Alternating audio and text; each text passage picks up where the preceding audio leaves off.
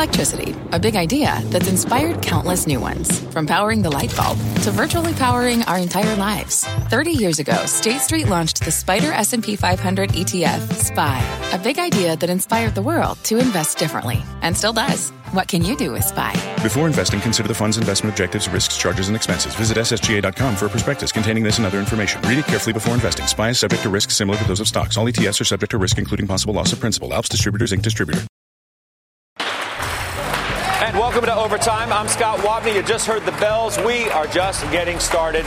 In just a few minutes, I'll speak exclusively to Light Street's Glen Kacher and get his best ideas right now. Looking very much forward to that interview. We begin, though, with our talk of the tape, the resiliency of this market. On display yet again today as the Dow erases a big hole and the Nasdaq surges. Even so, some say stocks are still on the edge of another major pullback. Let's welcome in BMO's Brian Belski, whose year-end target for stocks is among the most aggressive on Wall Street, and Solus Capital's Dan Greenhaus. It's good to have you both with us. To you first. I mean, I can make a case on either way. Either we're on the edge of something, either up or down. You look at the transports today, negative. Defensive posture has been sort of the word of the day. However, we fought our way back on the Dow. Look at the Nasdaq surging today. Tech is strong. It's a resilient market. Which way are we going? Yeah, I mean, listen, on the short run here, I think the trucking stocks, which I think you guys talked about this afternoon, are of particular importance. I think there's a big debate right now about to what degree you saw a couple of stocks like Knight Swift and a couple of others basically tank. My point is there's a debate, I guess, to what degree that is for idiosyncratic factors and to what degree that is sort of a harbinger of broader recessionary fears. What are you feeling today? If you look at this market, you're like, okay, the Dow's down a couple hundred points. It's fighting its way back. It closes where it does. Technology's very strong again. Sure. But you can erase a lot of negatives real quick. Yeah, listen, I think the market has been terrifically resilient. I think everybody's been talking about that for the better part of 2 weeks right now. I don't have any particular insight into why that is, other than to say in the short run, the economy is still particularly strong, and everyone seems to be talking nonstop, obviously, about the yield curve and the prospects of a recession. But that's something, as we've talked about, that's not going to happen for 12, 18, 24, perhaps even longer. In the short run, you're still dealt with a strong consumer, a relatively strong, albeit decelerating economy, and therefore, in theory, higher stock prices. You know who hopes we don't have a breakdown is the man I'm looking at right now. Right in that camera, Brian Belski. The man, as I said, who has, I think, the most aggressive target on Wall Street right now for the S&P 500 for the end of this year, 5,300. How are you feeling about that right now? Feeling great, Scott. We have almost 9 months to go, and it's also great to be on with my good friend, Dan Greenhaus. I mean, listen. We're still investors, and we still have the best market in the world here in the United States. And I think the resilient word cannot be overused. And as we've been advocating now for several months, you have to be a stock picker, and you should not be, make decisions on the index level, but really focus on the stock market as a market of stocks that own both growth and value.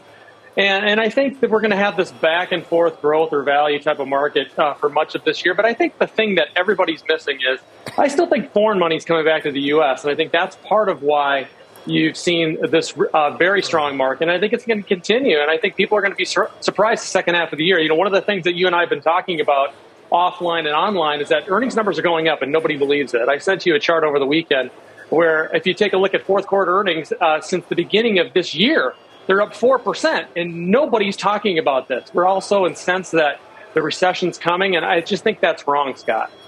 Well, because the fourth quarter numbers don't matter. We're thinking about what lies ahead, Brian, and earnings growth is coming down. It's undeniable. Yeah, but Scott, you're living in the now, right? You're living in the now. We already know that the earnings are down. The market's going to discount what's coming, and I think that's why the second half of the year is going to surprise most people. You always want to, to use a skating analogy, hockey analogy, you want to skate to where the puck is going. But I think where the puck is going is that earnings are going to be better the second half of the year. And I don't think anyone's positioned that accordingly. And that's why you're seeing these back and forth big gyrations in growth versus value. And that's why the growth trade was working in March in particular. I don't know. Jamie Dimon says that the puck's going into like water. It's going to disappear, like the ice is melting on this whole thing. He says the stronger the recovery, the higher the rates that follow. I believe this could be significantly higher than the markets expect, and the stronger the quantitative tightening. I mean, why is he wrong? I don't think he's wrong. But I think the point that Brian and I are making is that the sort of melting ice cube or ice, whatever analogy you just used, the question is, for us as investors, is that happening over the next 3, 6, or 12 months, let's say? And I think the answer is no. And so it's not quite earnings season yet. I don't disagree with anything Brian had to say. But there have been a couple of companies in the last couple of weeks that have reported. I made a quick list coming on. KB Home reported. Ugly.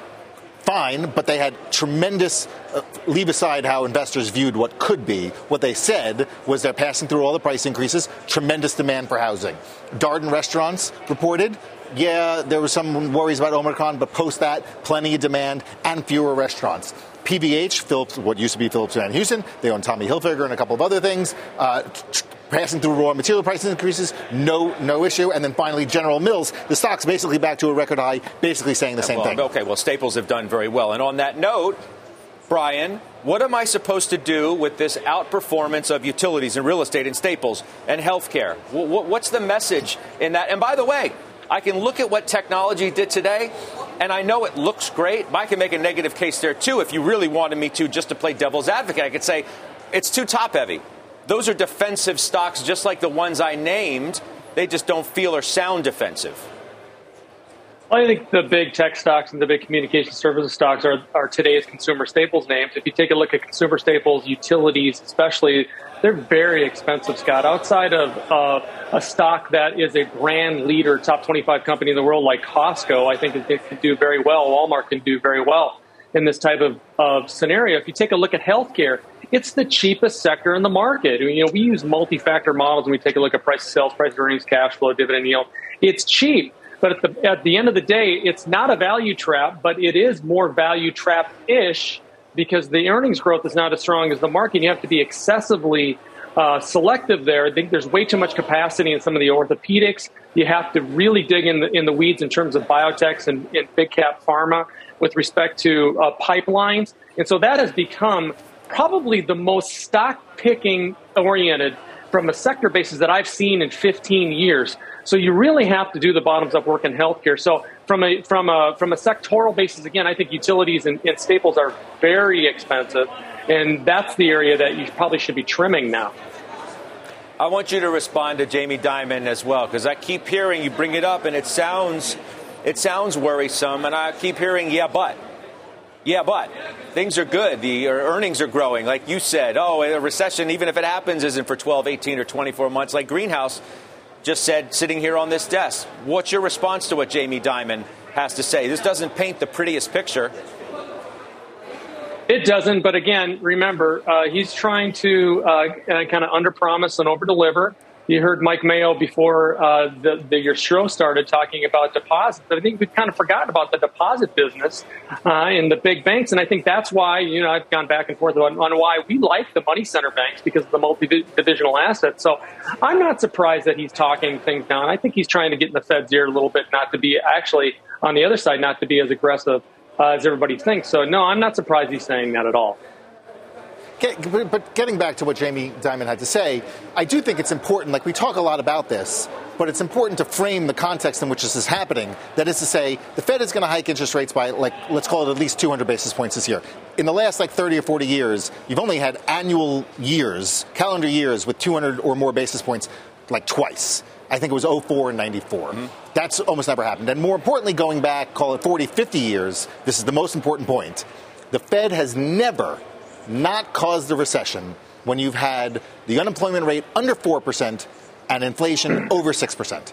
The Fed has never engineered a soft landing in the environment in which we find ourselves. You started this conversation by saying that what I agree with, what Brian and I agree upon. I mean, you sound like you agree with Dimon, and you don't think that Belski's view is 5,300 on the S&P 500 for this year. Does that sound reasonable to you? The next 9 months, he's not even sitting here, so you can say whatever you want. But Brian knows where to reach me. But listen, do I think the market's going to end the year at 5,300? That might be a little high for me. But do I think the bias is for equities and credit to be higher or to appreciate over the course of this year? Yes. The question for our investors in our fund is, am I supposed to advocate, we need to liquidate everything we possibly can because perhaps 12 or 24 months from now there's going to be a recession? That's not tenable. What we've discussed in the past and what I believe, and I would be interested in Brian's opinion on it, is how do I view my portfolio over the course of the next 12 months? There's just been a starting gun, so to speak, that says, hey, the yield curve inverted, granted for a minute and barely, but there might be a recession over the next 12 24 months. Perhaps my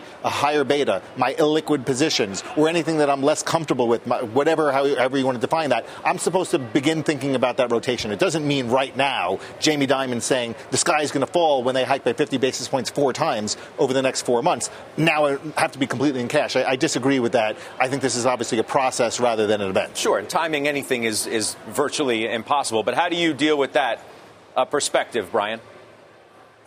Well, if you go back to the 1970s, the average time is anywhere between 11 and 23 months. The average over that time is 17 months when the yield curve inverts. I think too many people are talking about the 1970s, so let's talk about it to give you some facts.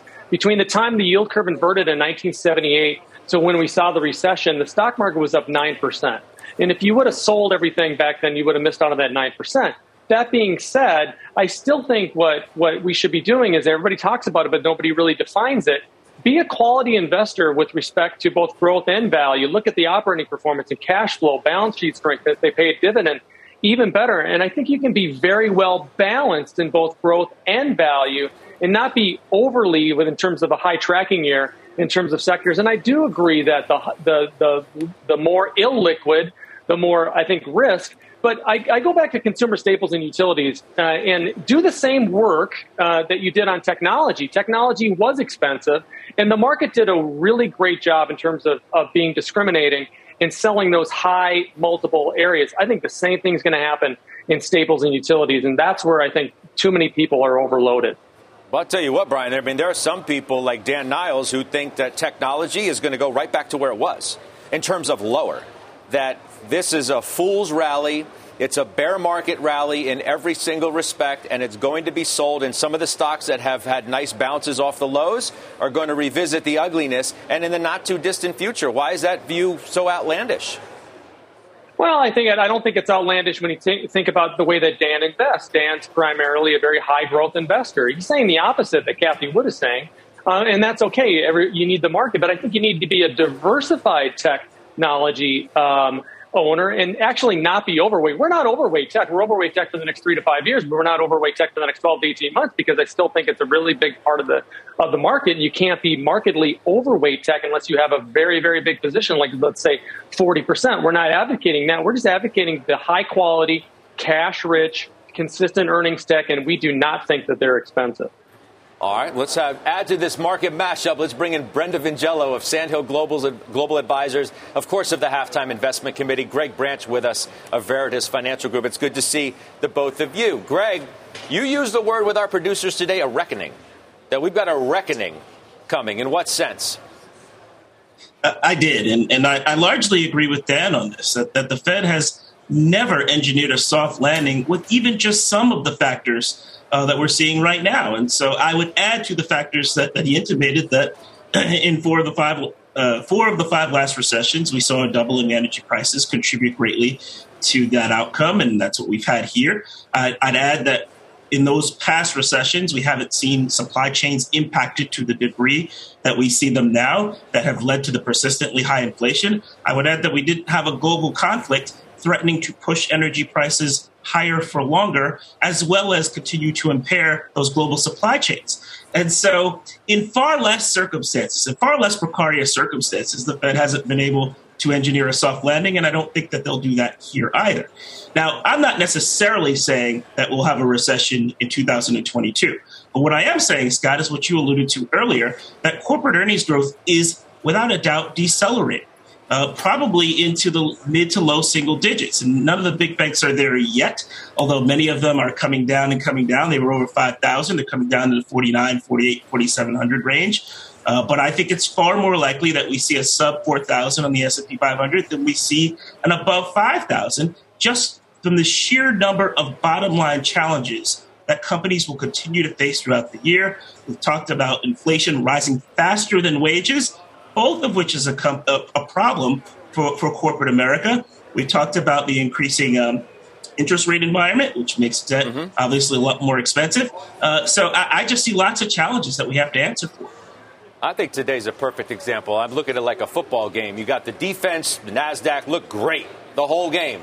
Offense, getting pushed around a little bit, finally found something towards the end of the game, put something together and won the game, but it doesn't hide the deficiencies that the offense is facing right now. And you could say, well, the running back's not doing that well. It's all done on the receivers because technology is doing well as part of that and some of the other stocks. But the transports, Brenda, as I mentioned, and some of those defensive sectors are the ones that continue to stand out, albeit not so much today. What does it all mean? Yeah, I think when we look at the transports in particular, I think some parts of the economy, like goods-related industries, you could say we have seen peak there. If we look at where all the consumer dollars went over the last couple of years. You know what? We're going to have to work on Brenda's microphone. I apologize. Greg, why don't you take that too? Right? I mean, you could look at today and say, wow, it's a really resilient market, and that's super impressive. But there are some deficiencies under the surface. Yeah, look, I am a little bit worried about the casino, probably more so than Brian. We are transitioning from a period where consumer demand was largely supported by fiscal stimulus. We'll be lapping that. On the one hand, while we are seeing strong wage growth, and we'll continue to see that, by the way, the JOLTS data showed 11.2 million openings. We have about 900,000 people looking for jobs. As long as the competition for workers remain intense, we'll continue to see wage inflation. But it was only 5.6%. Agreed, it was bigger than the 5.2% from last month, but a far cry from a 7.9 CPI. So what you're seeing with the consumer is that the basket of goods that they have to buy is eclipsing their available spend.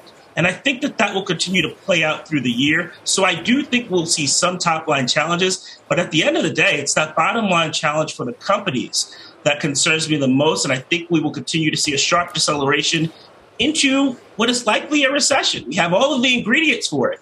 If we have all the ingredients for a snowstorm and you think it's not going to snow, you have to tell me why. And we have all of the ingredients for a recession. You couldn't write the playbook any better than the factors we have right now. I don't know. I mean, sometimes, with all due respect, the weathercaster blows the forecast. I mean, sometimes it doesn't come out like the models suggest. And we're looking at a model, right? That's what this whole thing is about. Sometimes it doesn't come to fruition the way you think. Brian Belski, what do you make of Cathie Wood? You mentioned her earlier. You know, obviously the ARK funds remain in focus, and those stocks have gotten off the mat, too. And they've recovered quite nicely. She basically tweeted that the Fed's making a big mistake. Yeah, I don't think the Fed's making a big mistake, but I think obviously her approach is obviously momentum driven. We already know that. Cathie was a prior longtime client of mine through the years, and she is what she is in terms of picking those stocks. But I think we're all being way too negative on the Fed. Doesn't matter if it's this person or that person. I think we've been disrespectful to the Fed. I really do, and we didn't see these same people be chastising the Fed back in March of 2020. So again, we know that the Fed has a hard time orchestrating a soft landing, but we are dealing with variables that we've never dealt with before. I think it's dangerous to say it's different this time, but I think there's a very good chance that the supply chain issue could come off just as fast as it increased in terms of the problems. And I think with respect to Cathie, obviously she's doing what she does in terms of looking out longer term.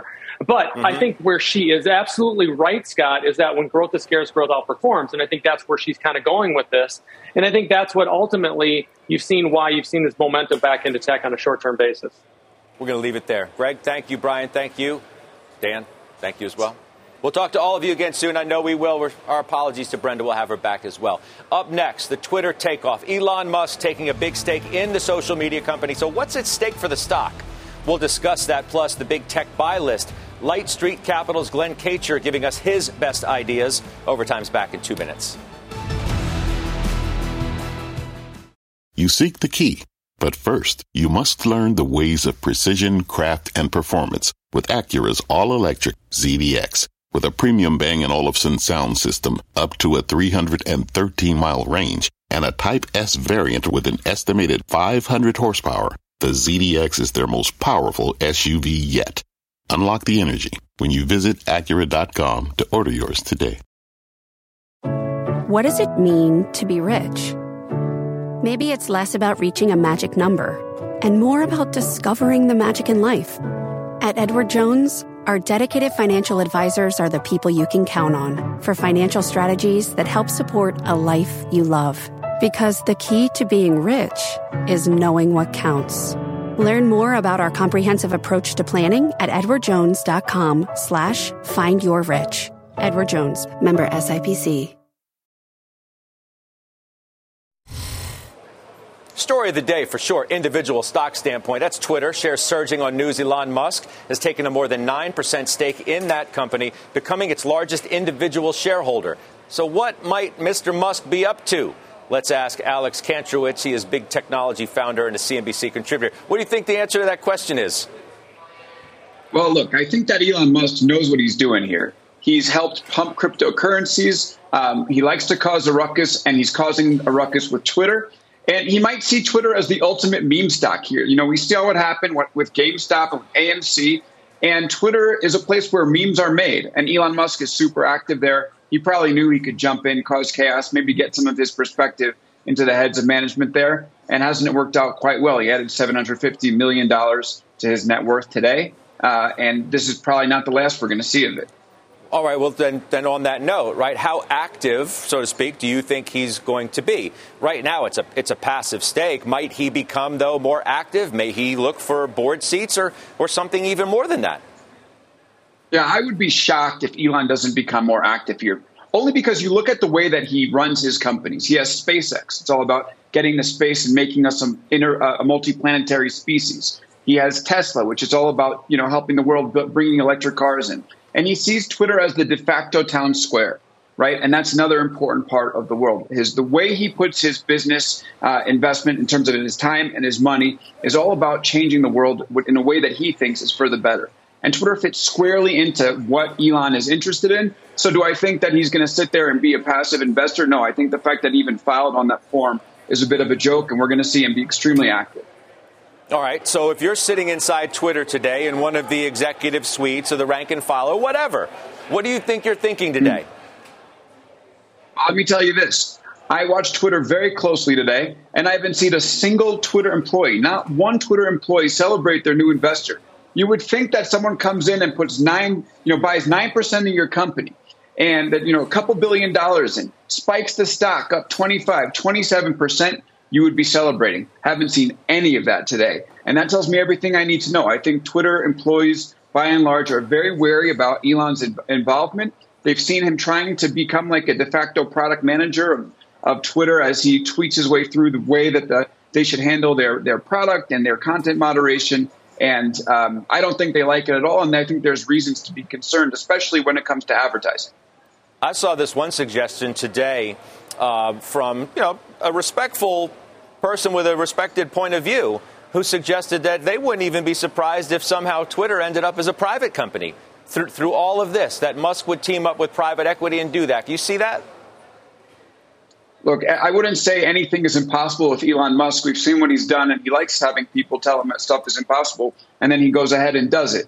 However, I believe that Twitter should be a public company. I think it should be accountable to shareholders. I think it's one of the few prominent tech companies, that are managing speech that doesn't have founder control at the moment and has a more, equal distribution among shareholders. It's an important public good. And I think to take it private, to put it all in one person's hands, to me would be a devastating move. It would harm, Elon says he wants to, increase free speech here. I think it would harm free speech because it would be about the speech that Elon wants, no matter what values he's trying to, implant in the company. And so, no, I believe that it should be public.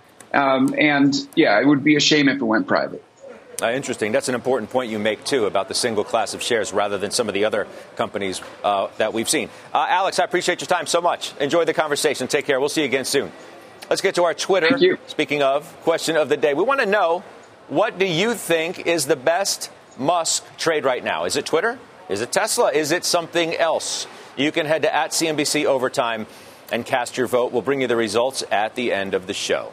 Up next, we're drilling down on the tech trade with Light Street Capital's Glen Kacher. Where does he see opportunity in that sector today? He joins us exclusively next.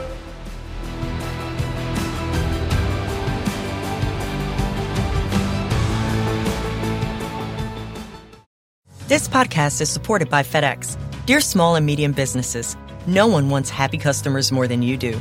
That's why FedEx offers you picture proof of delivery, packageless and paperless returns, as well as weekend home delivery to 98% of the U.S. on Saturday and 50% on Sunday. See the FedEx service guide for delivery information. FedEx Ground service is also faster to more locations than UPS Ground. See what FedEx can do for your business. Absolutely, positively FedEx. At Capella University, you'll get support from people who care about your success. From before you enroll to after you graduate, pursue your goals knowing help is available when you need it. Imagine your future differently at capella.edu. Welcome back to Overtime. Time for a CNBC News Update with Shepard Smith. Hey, Shep. Hi, Scott. From the news on CNBC, here's what's happening now. The National Security Advisor Jake Sullivan said this afternoon Russia is committing war crimes in Ukraine and that the carnage in the town of Bucha this weekend is more proof. The Ukrainian President Volodymyr Zelensky in Bucha called it genocide. Since the bedroom community was retaken by Ukrainian forces, officials say more than 400 civilians have been found dead there and in surrounding towns. An arrest announced after the weekend mass shooting in Sacramento. 6 people killed, all identified now, 12 others injured. Cops continue to search for suspects after more than 100 shots were fired.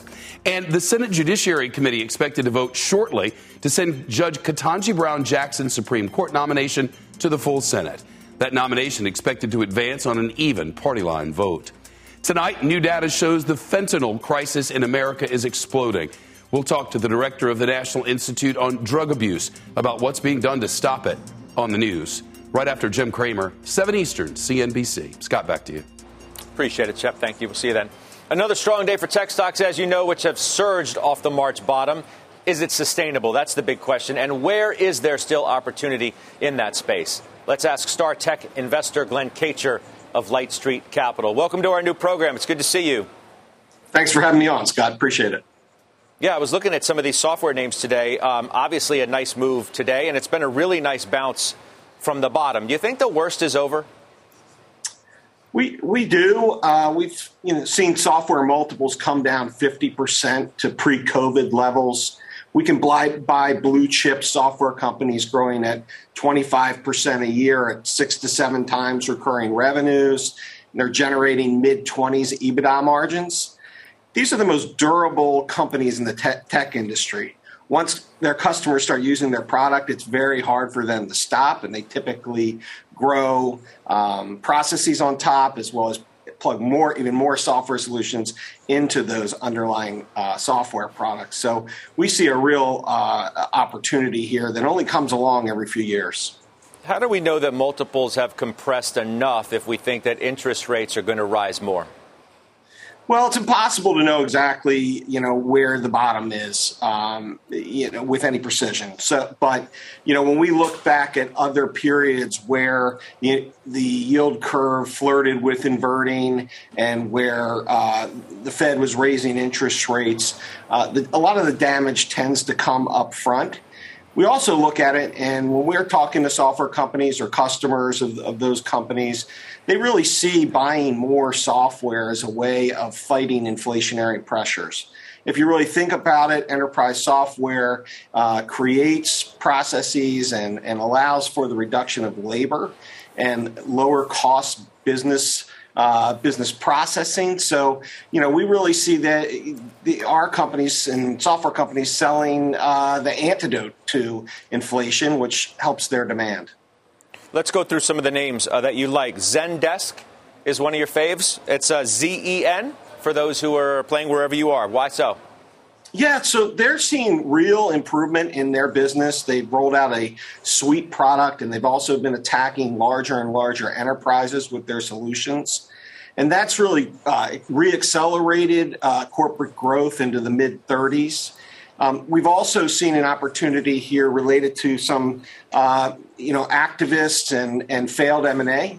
The company was trying to buy momentum, as you probably know, Scott, and investors came out and said, that's not really what we want. We don't want to see a larger expense base here. We'd like you to continue to manage up those operating margins as we've seen this really strong growth in the core.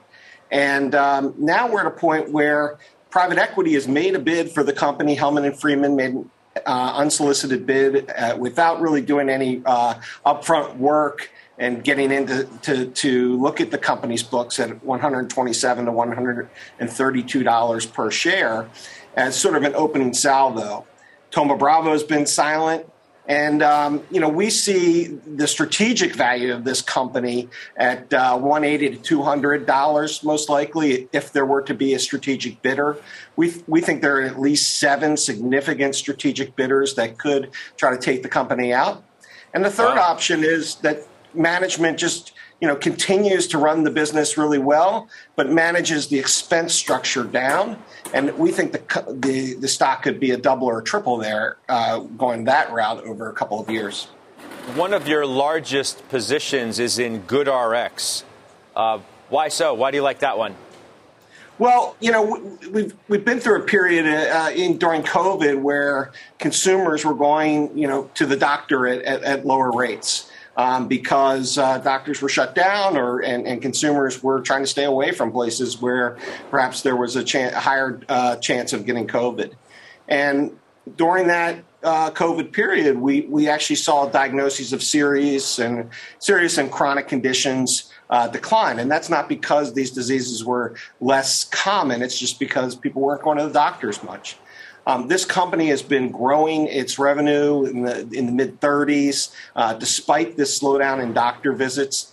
And at the end of the day, they really help consumers save money on and make pharmaceuticals more affordable. What could be better than that for the consumers out there? And they just reset guidance a little bit very conservatively because, again, in Q4 when Omicron spiked up, it reversed some of the positive trends that had been occurring last year. So we've seen them kind of pull back, set a low bar, and we expect 2022 to be a fantastic period for the company. Yeah, because the stock's been cut more than in half, right, from its 52-week high. I'm looking at it on my fact set right here.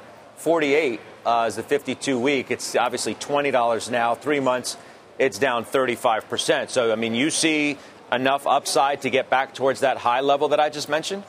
Absolutely. We see this stock being a double or triple in 2.5 years. Interesting. Other plays that I'm just curious your take on EV stocks. Because they were sort of in the epicenter of the getting ahead of yourself growthy names with big multiples. Now, obviously, a lot of them have come back down to earth. But how are you playing that space right now? Yeah, we're playing it in a very selective way. We see Tesla absolutely just, executing at the top of its game, scaling manufacturing globally in China as well as Europe, despite shortages in the semiconductor area as well as in the battery area. But the company has done really a fantastic job of managing its supplier base over the last several years, and that's enabled them to grow market share and really take over share from traditional car makers, both in the EV category and in the taking share from internal combustion cars. We also like a company called Li Auto in China, which is a very focused company, just sells one model now and is getting closer to selling a second model of an SUV. It's a hybrid solution, which makes it a very good solution in the Chinese market, given that there is less exposure to or less opportunity for charging stations. So it really can be a single car for a family and allow them to travel both on traditional gasoline as well as EV. We used to speak a lot about, and speaking of China, about China technology stocks. And if I recall, the last time you were on with me was maybe a handful of months ago. I feel like you told me, at least in your eyes, that the story had changed a bit. It's obviously become a much more volatile space, and maybe with that more difficult. Where are you today? Because, those stocks, for example, today had a big day, but tomorrow could get creamed. How do you play it, if at all, right now? Well, it's been a very tricky sector. We're seeing macro news in China be it's getting a little bit better as COVID's calmed down, but but it's still a challenging backdrop, growth backdrop. And at the same time, there's been a lot of new regulation in the internet sector and technology sectors. We think at this point that a lot of that fear has maybe been overblown, and the government, frankly, has come out and cleared up some of their intentions about how the risks of perhaps a delisting and some of the auditing measures that the U.S. Would like to get access to their companies to enable our markets to continue to trade those securities. So I think that there's been a little bit of a de-risking there. We like some of the base e-commerce companies, Alibaba, JD, Meituan, as ways to play an economy that we think will be recovering in 22 and 23. Before I let you go, obviously one of the stories of the day, as I mentioned, and obviously out there, Silicon Valley, where you are, Elon Musk and Twitter. You own Twitter? Does this make you want to own Twitter? We don't own Twitter. As you know, it's primarily a news business at this point. News businesses can be tough to monetize. I think the company has a long track record of running a really high quality and unique site, but finding it difficult to monetize that site and to really grow on a sustained basis their users and traffic. So while it's an important, let's say, public good maybe, and I think Elon, as many billionaires and public figures see a lot of value in Twitter to their businesses and to their ability to speak directly to their customers and their fans, so to speak. I'm not so sure that it's a great investment for us. Oh, okay. All right, we'll make that the last word. It's good to see you. Glen Kacher, Light Street Capital. Talk to you again soon. Thank you very much, Scott. All right, you take care. Much more on Musk's stake in Twitter ahead. Halftime committee member Pete Najarian joins us next on where he stands on the stock and why, and later a top media play for your portfolio. That's in our 2-minute drill. Overtime's back after this.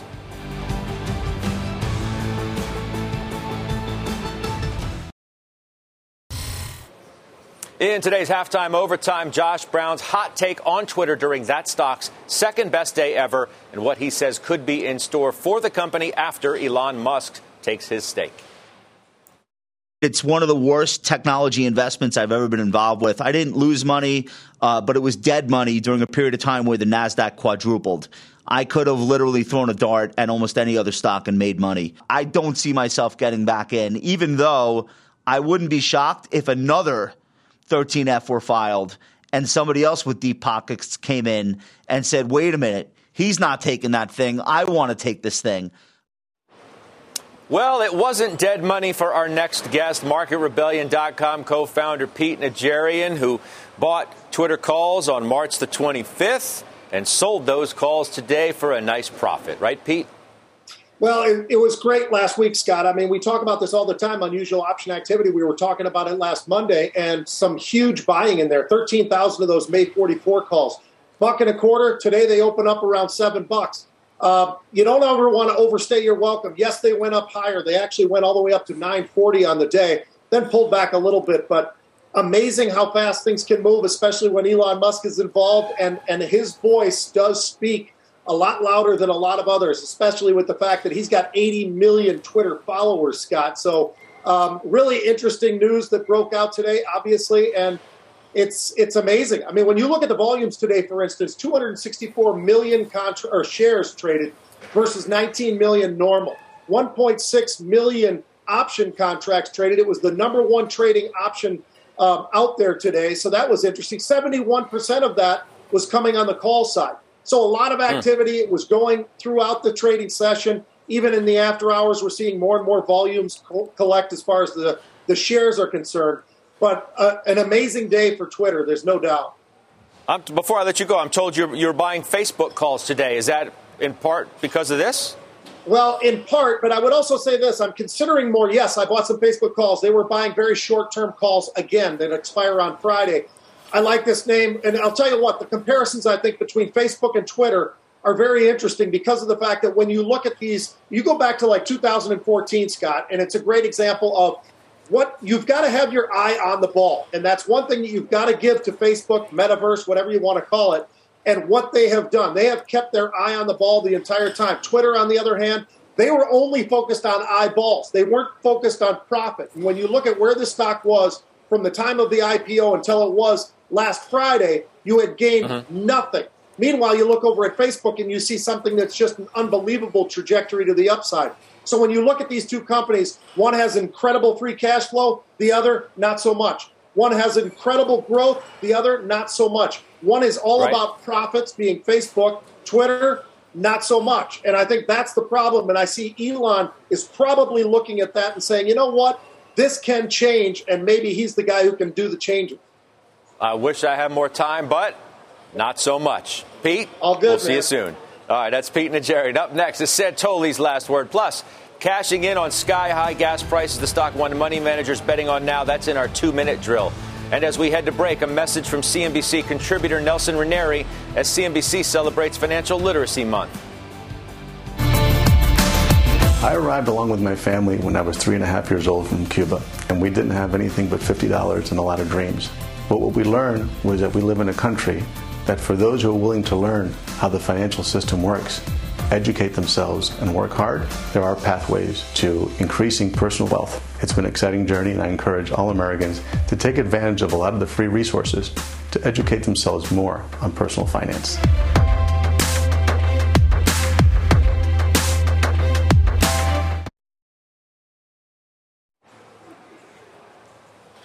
Welcome back. We have an OT alert to tell you about GoodRx, the shares that we just spoke about with Glen Kacher of Light Street. Look at that, up 3%. That's after he told us that he thinks that stock could double or even triple in the next 2.5 years. We also have another big mover in overtime, cruise line operator Carnival. Seema Modi telling us those details, which is why the stock is on the move. Seema. Hey, Scott, recession fears do not seem to be derailing the travel rebound. Carnival Cruise Line just disclosed that last week was its busiest week of bookings in the company's history, with a double-digit increase from the previous record. And as bookings improve, it's continuing to add back more ships, with 22 of its 23 vessels back at sea, the 23rd set to sail this May. You'll see shares are higher on this encouraging update, but still a ways to go, down about 35% from its 52-week high. Scott? All right, Seema, thanks. That's a nice move in the OT. Up next is Santoli's last word, why it might be time to relax. Overtime, we'll be right back.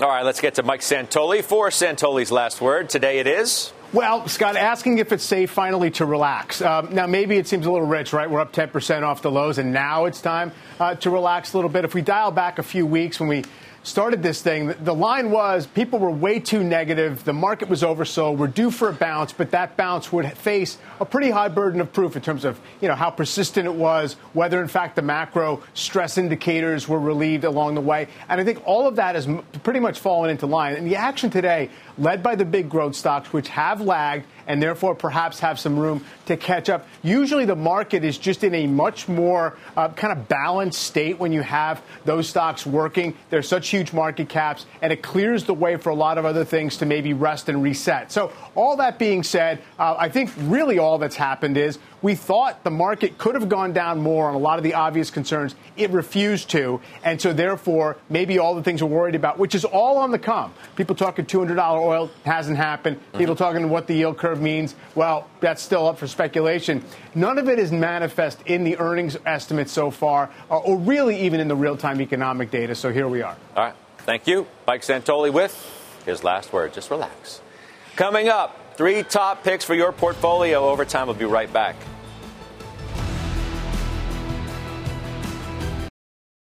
Results of our Twitter question of the day now. The best Musk trade. Is it Tesla, Twitter, or other? Well, Tesla was the big winner. 62%. 2/3 think Tesla is the best Musk trade. Twitter, second, other. And I'm told we were getting a lot of Dogecoin write-ins. Go figure. It's time now for the 2-minute drill. 3 top stocks for your portfolio. With us now is Wall Street Alliance Group's Adil Zaman. Adil, you are on the clock. You saw Tesla won our poll, and that's one of your top picks. Yeah, so great to be with you, Scott. So Tesla's Model S Plaid goes from 0 to 60 within 2 seconds. The stock is up about 30% within the past 2 months. This is the most exciting stock out there. And because of fuel prices skyrocketing, more people are going to gravitate towards electrical vehicles because it's 3 to 5 times cheaper per mile, the driving cost of electrical vehicles. So we think that Tesla is going to be a big beneficiary of this trend, and we love the stock. Wait, the most exciting stock out there in the entire market of stocks is Tesla? We love the stock. This company, like Apple's iPhone, is the dominant smartphone. We feel that Tesla's electric vehicle is the dominant electric vehicle. It represents to consumers luxury within reach. Consumers are willing to pay the high price because there are plenty of cost-efficient financing options available to them. And we feel the stock split could be an interesting catalyst as well. So we like the stock. Okay, within reach is assuming they can keep up the pace on deliveries, obviously. Netflix down 30+% year to date. Why is that on your list? Will Smith's slap caught the attention of everyone during the Oscars, but we think that the hidden gem is Netflix. With 27 Oscar nominations, they're producing really high-quality content. And the future of content consumption is streaming. And we feel that Netflix is the leader there with 222 million subscribers. It's still the king in that space. And the stock's down about more than 30% year to date. We see an opportunity there. Quickly, real quick, on Deere, DEY. And real quick, please. Well, Deere is linked with the U.S. farmers. We feel because crop prices are up, Deere is going to benefit because farmers will have more money in their pocket to buy farm equipment. So we think this is a great industrial pick in the portfolio. A deal I appreciate very much. Thank you. A quick reminder, don't miss tomorrow in overtime. The legendary investor Lee Cooperman will be with us right here. I hope you will join us. It does it for us. Fast Money begins right now. This podcast is supported by FedEx. Dear small and medium businesses, no one wants happy customers more than you do. That's why FedEx offers you picture proof of delivery, packageless and paperless returns, as well as weekend home delivery to 98% of the U.S. on Saturday and 50% on Sunday. See the FedEx service guide for delivery information. FedEx Ground service is also faster to more locations than UPS Ground. See what FedEx can do for your business. Absolutely, positively FedEx.